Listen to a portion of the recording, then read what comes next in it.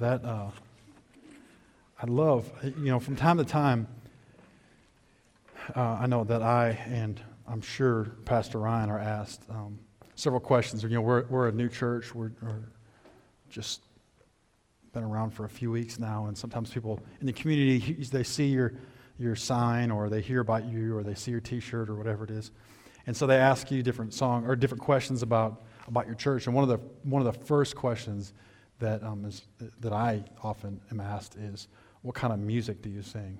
Right? It's a pretty important question to a lot of people, and I find that a very challenging question to answer because, one, I don't really know the music lingo. One is probably the most important thing, but the other is it's hard for me to describe really what it is. And so typically what myself and Ryan do is we just say we worship Jesus, and so we avoid do you sing traditional music? Do you sing contemporary music? I don't even know what either one. I don't even know how to define either one of those. So we just sing. We sing about Jesus, and as I prayed in our welcome, everything we do at Redemption Hill, we want to point to Jesus, and when our singing and our teaching, as we do here, and our women's and men's Bible studies, all that stuff, we want to point to Jesus. And my belief is this: if we point to Jesus, we can't do it wrong, right? So as long as it's being pointed to Jesus, it's good. But I do love how Pastor Ryan does take some new songs that we may have not heard before, and also grab some of these older songs that we have heard. Some of us who grew up in the church that had the choir robes and the organs, that song we just sang was a song that we would have grown up singing.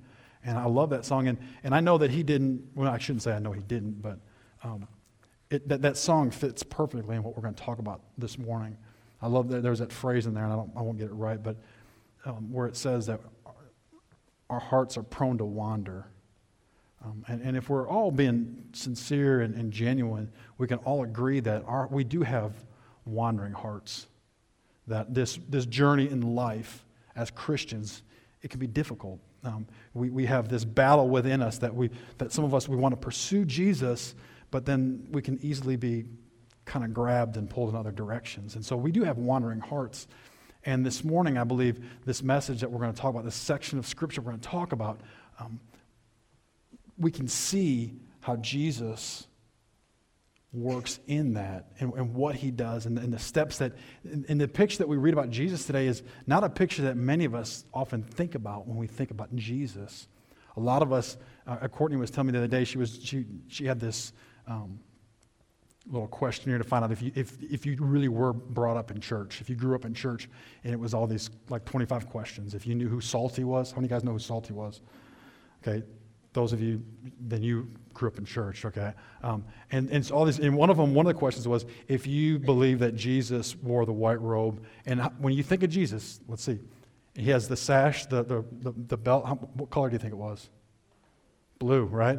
Yep, you all grew up in church, right? That's the way it is, right? But our minds are programmed some way. So we think of this Jesus with the long, flowing blonde hair, the nice, clean white robe and the blue sash belt, and we think this meek, mild, soft-tempered Jesus. And the story we read about this morning, it shows us a little different side of Jesus. And so if you have your Bibles, please turn to John chapter 2. John chapter 2, and we're going to look at the end of this chapter. John chapter 2, we're going to read and study verses 13 through 25. And we're going to try and read a few verses and stop and pause and talk about them and then continue on this journey. Before we go ahead and read, let's go ahead and pray. Lord, we thank you for this day. We thank you for all the things that you've done. We thank you for bringing us all here this morning. And I do believe, Lord, that these are divine appointments, that you brought everyone here specifically for a reason. And I don't know what that reason is, Lord, but you do. I pray that you meet us all where we're at, and that this morning you turn over some tables in our own hearts and lives, and that you reveal to us some areas that we need to clean up. Not that we need to follow rules, and that the rules are going to save us or anything like that, Lord, but there's some stuff in our lives that need to be addressed, and that we need to clean up a little bit, Lord, so we can grow closer to you. So this morning, help us, Lord. Open our eyes, open our hearts, open our minds, and Holy Spirit, I ask you to use me. Help me to be your mouthpiece. Help me not to get caught in anything that I necessarily specifically believe or desire, anything that help me to push aside any of those things, Lord. And I ask and pray and beg this morning that these words be from you, that we focus on your word and we draw closer to you because of not my words, but your words. It's in your Son's beautiful and precious name we pray. Amen. All right, so you have your Bibles here. John chapter 2, we're going to start in verse 13. Verse 13 says, "The Passover of the Jews was at hand, and Jesus went up to Jerusalem." Now, one thing I just want to draw attention to there. At the beginning we see this, it says the Passover. This term, this idea of Passover, John will use throughout his gospel. It's a kind of a signpost of Jesus' ministry. So very often John refers to the Passover. And this particular time, the Passover is about to occur. And when we look back to the idea of the Passover, we get to go all the way back to the Old Testament, right? And when and Moses is going to help free the Israelites in Egypt. And then we have this idea where there's this special sacrifice. And the specific animal used here during the Passover would be the lamb. If you remember, this is when we have this deal where the Holy Spirit or the angel is going to come over Egypt, and they need to specially prepare this lamb, and then they take the blood of the lamb and they put over the doorposts.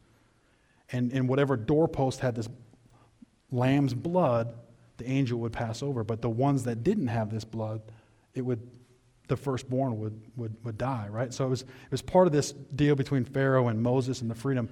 But this idea of Passover became a very, very important holiday time for these people, where they could look back to God and what he had done.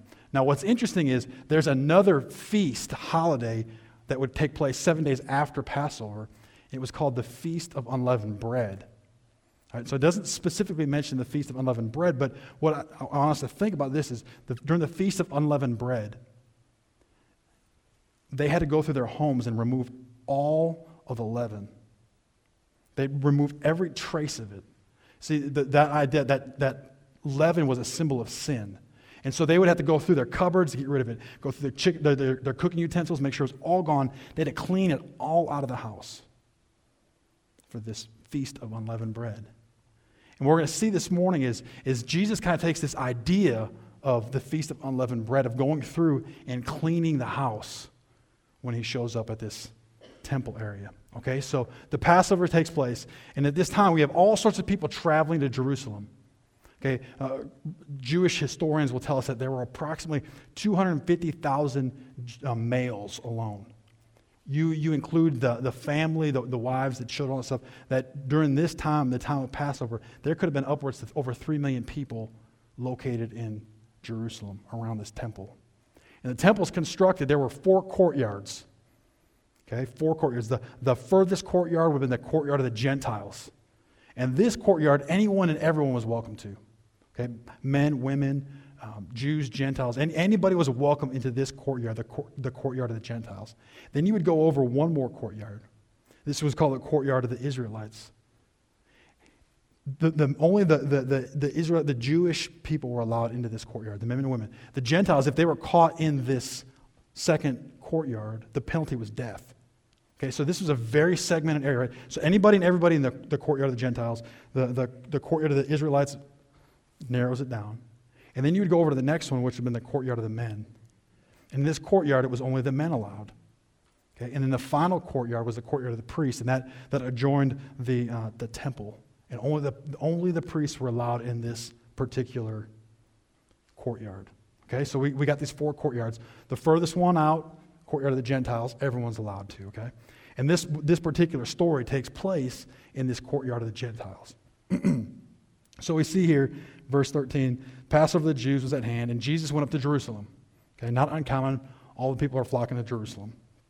Verse 14 says, in the temple he found those who were selling oxen and sheep and pigeons, and the money changers were sitting there.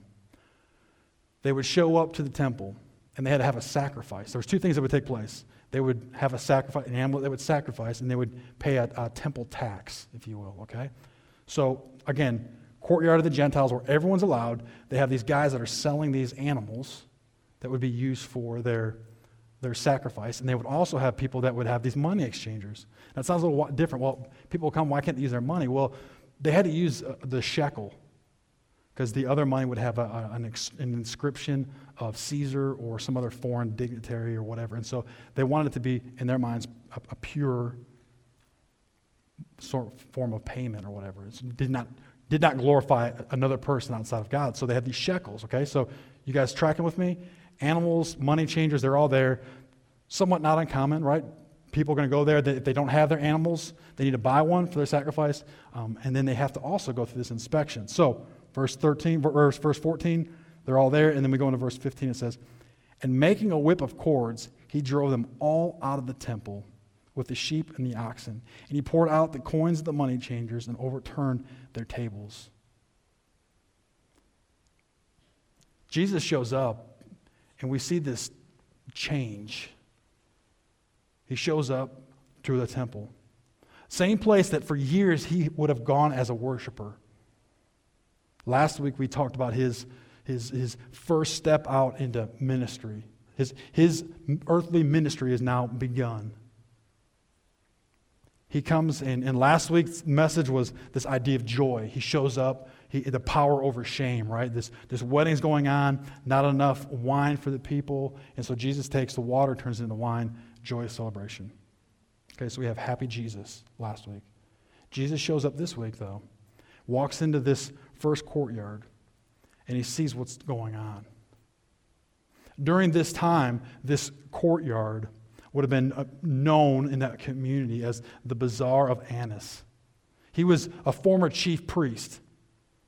The Roman government itself had removed him from power some 15 years probably before this took place. But here we have this man who was almost acting like the godfather in this area. Although he was not himself physically the chief priest, his sons and son-in-laws were the ones in charge. They had become like puppets for him. And they had created this ring. So you go in and you have to bring your animals there. They would inspect your animals to make sure that they were perfect, without blemish. And what would occur is they would find blemishes. And they would force you to have to buy one of their pre-approved animals. Except the rate would go up. They would say, as best I can tell through reading commentaries and some Jewish history, that it would be up to 10 times the normal value. So a steep price. And then you would have to, in most cases, exchange your money. But again, at an increased rate. Somewhere between 10 and 25% the exchange rate. And so Jesus walks in and he sees all this stuff going on. And this scene in this courtyard of Gentiles was a mixture of a flea market and stock market exchange. Animals running around, people going frantic, and they're trying to find their stuff. And Jesus looks and he sees his people being ripped off. And we begin to see a side of Jesus that we don't typically think about. Because he gets upset, he gets mad, and the Bible tells us he begins to flip the tables. I want you guys to look at one thing, though, before he starts flipping tables and starts yelling. Verse 15 says, "In making a whip of cords." Jesus walks in and he sees what's going on. He's upset, he's mad. But before he acts, he begins to make this whip. Later on, we see in the next verse that before he starts flipping the tables, starts shooing all the animals away, he goes and tells the people who are taking care of the pigeons, the doves, to get out. And so what's important for us to understand, to see here, is that Jesus doesn't just fly off. Jesus doesn't just lose his head and goes frantic and crazy. That he's under control. He thinks before he acts. He knows what he's going to do. Furthermore, he knows the response of the people. He knows the response of the Jewish leaders. He knows it's not going to be kindly received.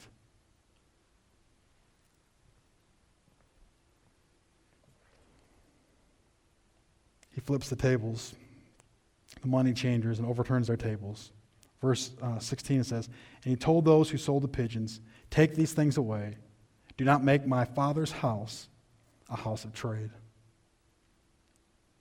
Verse 17 says, "His disciples remembered that it was written, 'Zeal for your house will consume me.'" That's a reference from Psalms 69, verse 9. Jesus had a passion for the temple, the earthly temple. We also read in Scripture how that temple, the view of the temple, begins to change.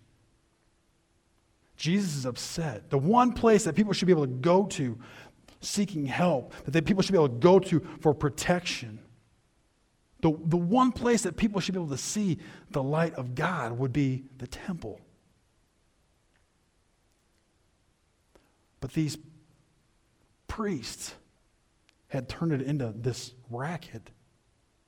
They were ripping the people off. They were taking advantage of individuals. And Jesus began to act on it. We begin to see, as I referred to at the beginning, this idea of the Feast of Unleavened Bread. Jesus wants to go into the temple and cleanse it. Get rid of all the leaven. Get rid of all of the sin. But he does it in a controlled manner.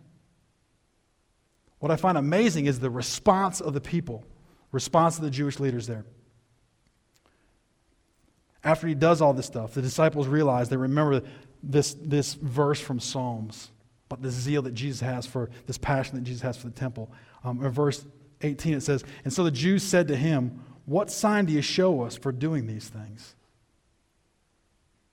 I don't know if that strikes you as odd. They ask him, why is he doing this? What sign? Give me a sign. Because according to this, they know that he's acting under some idea of authority. And so they want Jesus to show them a sign of his authority. Where does that authority come from? The initial response, I don't think, is necessarily wrong.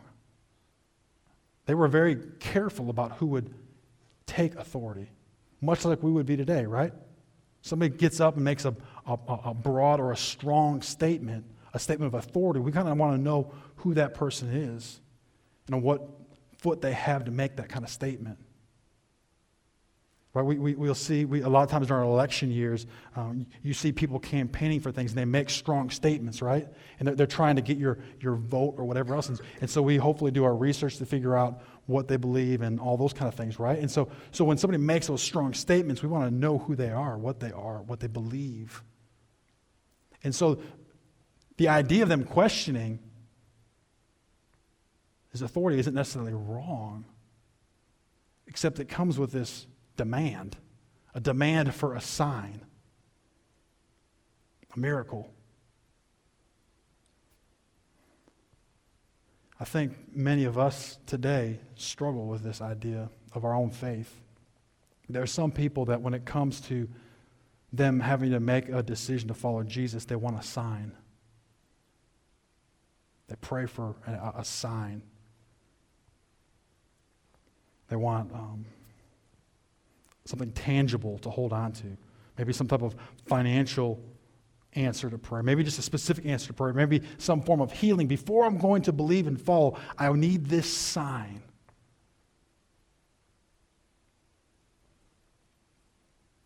The hard part about that is one sign typically is not enough, is it? And God may answer that one sign, but then later on in our faith journey, something goes wrong, and we need another sign. We need another wonder in our life. And suddenly Jesus becomes into this one that we worship because of what he does and not who he is. One of the great tragedies, I believe, especially in our culture, is Jesus has become one that we worship for things that he does and not who he is. My prayer for myself is this, that I quit trying to go to Jesus with just a list of requests, but that he melts my heart to be like his heart, and that I get to know Jesus better that I draw closer to Jesus, that I know him more, that I don't want him just for a miracle, but I want him as my Savior.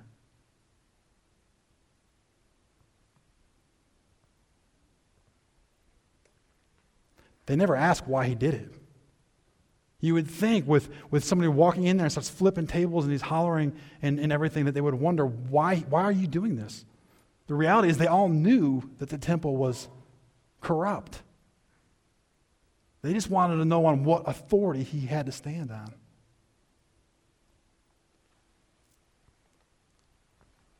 Jesus answers. Verse 19, Jesus says to them, "Destroy this temple, and in 3 days I will raise it up." The Bible doesn't tell us this, but it's my belief that as he makes this statement, he's pointing to himself as the temple. Because we see here in the following verse, verse 20, it says, "The Jews said to him, 'It has taken 46 years to build this temple, and you will raise it up in 3 days?'" They're completely perplexed. Herod began this renovation process of the temple.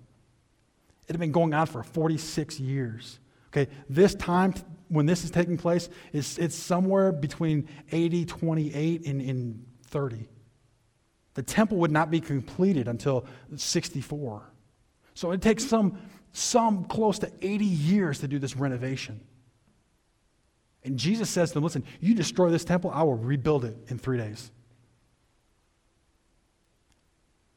These people automatically begin to think of the physical structure, the building. How in the world can one guy, we've been laboring on this thing for years. They estimate that some 18,000 people have been involved in this renovation process. And how can one guy, some Galilean carpenter that's some 30 years old, roll up here and say that you can destroy this temple and I'll build it in 3 days? Obviously, today, us looking at this passage, we realize that he's not talking about the physical structure of a temple, of a building. He's talking about his temple. He's foreshadowing what will happen some 3 years down this road. He knows these same Jewish leaders who are questioning his authority now, then, here, will be the same Jewish leaders involved in his execution. They question the authority then, they'll question the authority later. And he tells them, "Listen, destroy the temple, and I will raise it up in 3 days. I will raise it up in 3 days."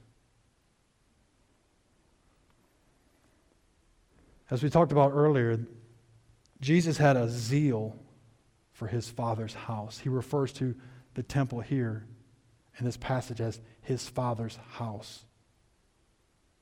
Towards the end of Matthew, the description changes. He no longer calls it his Father's house, but he calls it their house, the Jews' house. See, when the temple was constructed years ago, there was this thing they called the Shekinah glory. In the temple, and a few weeks ago we had a picture of the inside of the temple, and the back part of the temple would be a place called the Holy of Holies. And located in that Holy of Holies was the Ark of the Covenant. And there was the priest would go in there once a year. They would strap a rope to his ankle and a bell would ring. And so if they didn't hear the bell ringing anymore, they could pull him out because only the chief priest was allowed in. Because this is where God was. Now, God's omnipresent. He's everywhere. But God gave them this Shekinah glory, this fire. It's the same that we see and read about in when Moses found the fiery bush. It's that same fire that led the children of Israel, that pillar in the wilderness. It would be that same Shekinah glory that would rest on Mount Sinai. And as they constructed this, first the synagogue and then later the temple, it would rest over the Ark of the Covenant. It was something God gave the people to know that he was there with them. But we read in Ezekiel that Shekinah glory had left because the people had changed. They had no longer gone to the temple with the right reasonings. They had abandoned God's glory. Jesus, despite this, has this passion for the temple. Has that same passion today. We don't have a temple. Today we often refer to it as a church. It's my belief that the church exists for 3 reasons. And these aren't earth-shattering new reasons, but I think the first reason is exaltation. Primary reason why we come to church is to exalt Jesus, exalt God. That's why we include worship music. It's us worshiping God. It's us worshiping Jesus, Holy Spirit. It's us worshiping. It's us exalting Him. Why? The Bible tells us that we were created for His pleasure. The second reason I believe that the church exists is edification, to build up. That it's at church that we come together and we build each other up, that we strive for spiritual maturity. We do that in the teaching. We do that in our Bible studies. We do that even in our worship music. So we're here for exaltation, or edification, and then the last part is evangelism. Evangelization. It's a place that people can come and hopefully through exalting Jesus and edification, evangelism takes place. Evangelism is not the first, foremost reason we have church. It's the effect, it's the cause of the other 2 things. Jesus was passionate about the church, the temple then, and is passionate about the church today. When we get to the point of edification, one of the things that I believe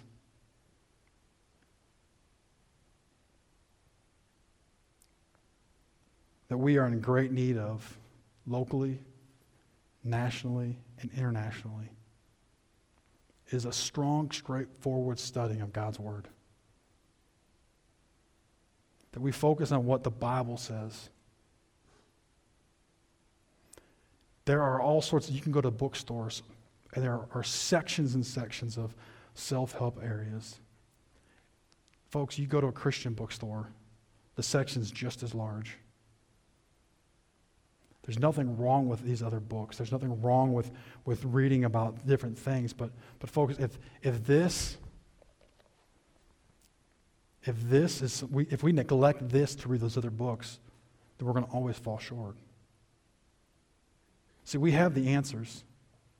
We have God's words.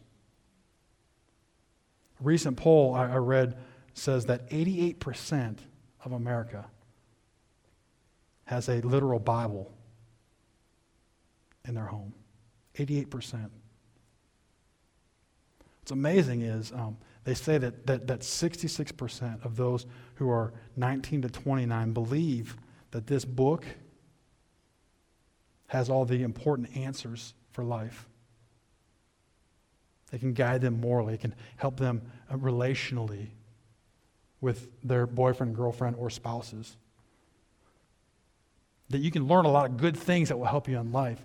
But the reality is, that same group that says this book contains that does not read it. And that's not me saying that. It's them saying it. So God's Word holds the answers. God's Word is the key. God's Word is hopefully what we always focus on. The moment we stray away from this, we enter very dangerous waters.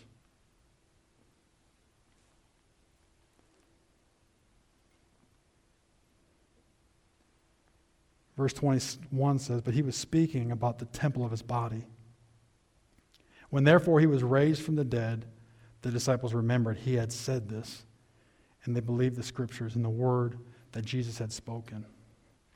As all this is taking place, Jesus and his disciples show up at the temple. Jesus doesn't huddle up with his guys and say, "Guys, listen, here's what I'm going to do. I'm going to clean this thing out. I'm going to make this cord. We're going to start whipping it. We'll start flipping tables. Be careful, the oxen, all that stuff are going to come running at you. Just watch out. The disciples themselves, I'm sure, based on that last phrase, are standing back saying, what in the world just happened? Holy cow. The other thing I think we notice in this passage is that soft, mild, meek Jesus that we think about was not this frail man that people would laugh at. I'm quite sure there were more priests, and if they had this racket going on, they probably had their bouncers there with them. And notice how nobody stops Jesus? You notice that? Like when he's finally done flipping the tables and hollering and yelling and clears it out, that's when they begin to talk. Jesus, when he would communicate, we see time after time after time in his ministry, beginning here, is he would make statements to divide the camp, to divide the people into two groups. Those who had receptive hearts and those who had hard hearts. And as we finish this section here, we realize where he places his attention. Verse 21, or verse 23, I'm sorry. Now when he was in Jerusalem at the Passover feast, many believed in his name, and when they saw the signs that he was doing. But Jesus, on his part, did not entrust himself to them, because he knew all people. And indeed, no one to bear witness about man, for he himself knew what was in a man. The Bible tells us that as all this stuff goes down, a lot of people believe him. But Jesus doesn't commit himself to them. It sounds kind of hard here, doesn't it? The reality is this: Jesus realized they had very shallow faith. They believed because of his signs and wonders. It goes back to what I said earlier. Why do we believe in Jesus? Why do we trust in Jesus? Is it because there's a hope that if we do, then life will be good? Life will be easy? That because if I believe in Jesus, all these other tangible things, my mortgage, my job, my marriage, everything will be good because of Jesus? Is that why we follow Jesus? Is it because of his signs, because of his wonders? Or is it about because who he is?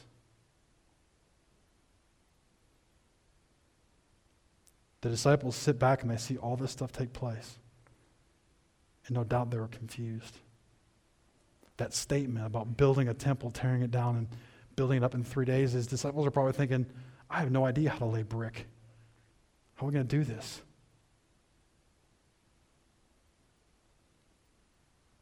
The Bible tells us, though,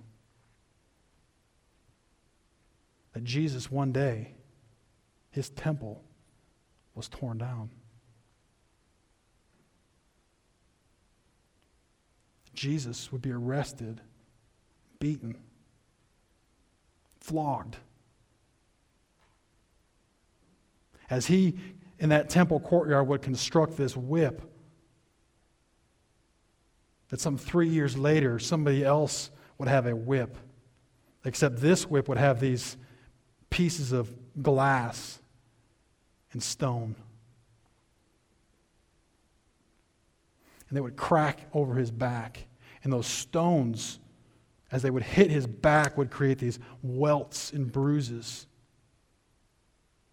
And it would begin to rise up and swell.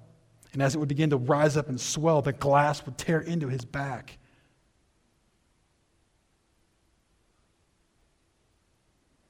And then they would mock him,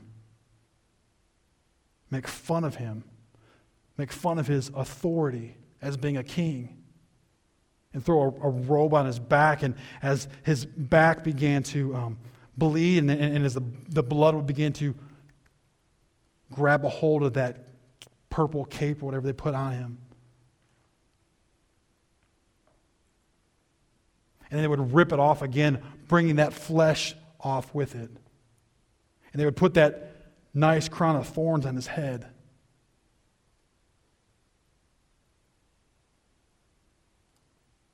Those are the same leaders that were there then.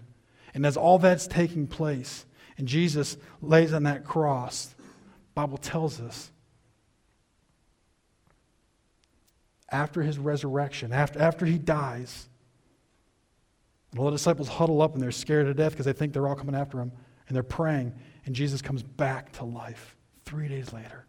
That Easter Sunday that we gloriously celebrate. It was then that the disciples finally, it clicked, they understood. Oh, the temple, it wasn't a building, it was you. The awesome part is, that temple wasn't just Jesus. Because the Scripture tells us that we become his temple. That he resides in us. For those who accept Christ as his Savior, he resides in us. We become his temple. And one day our temple will be torn down. But the Bible also tells us that it will be resurrected. And then we all stand in judgment. And it'll all come down to one decision we make in life. One. Doesn't matter how many good things you do, how many bad things you do. It comes down to one decision. Whether we accept Jesus as our Savior or not. And for those who accept Jesus as our Savior, we get ushered into heaven and we spend eternity exalting Jesus Christ. We get to sit at his feet and we just get to praise Jesus for eternity. We get to join with the angels screaming, Hosanna, hallelujah, for eternity. And then those who reject face a much different eternity. And as bad as we can paint the picture of what hell is like, it will fall desperately short of the reality of it, what it is.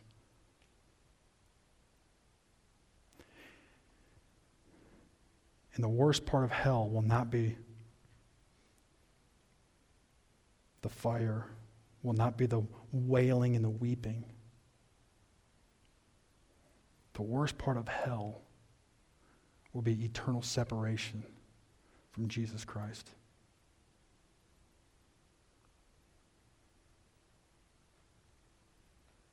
It's my heart, my prayer,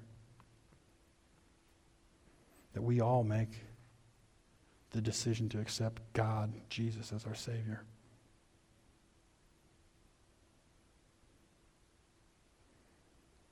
That judgment, though, we see God working in our lives continually. Last week we talked about joy. Today we see a little bit different side of Jesus in judgment.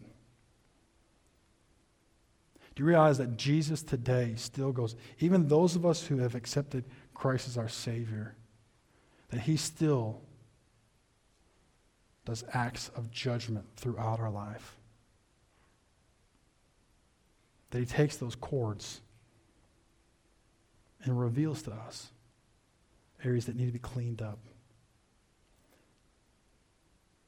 I want you guys to understand this, though. These judgments of God, the reason he does that is to produce joy in our lives. Understand this.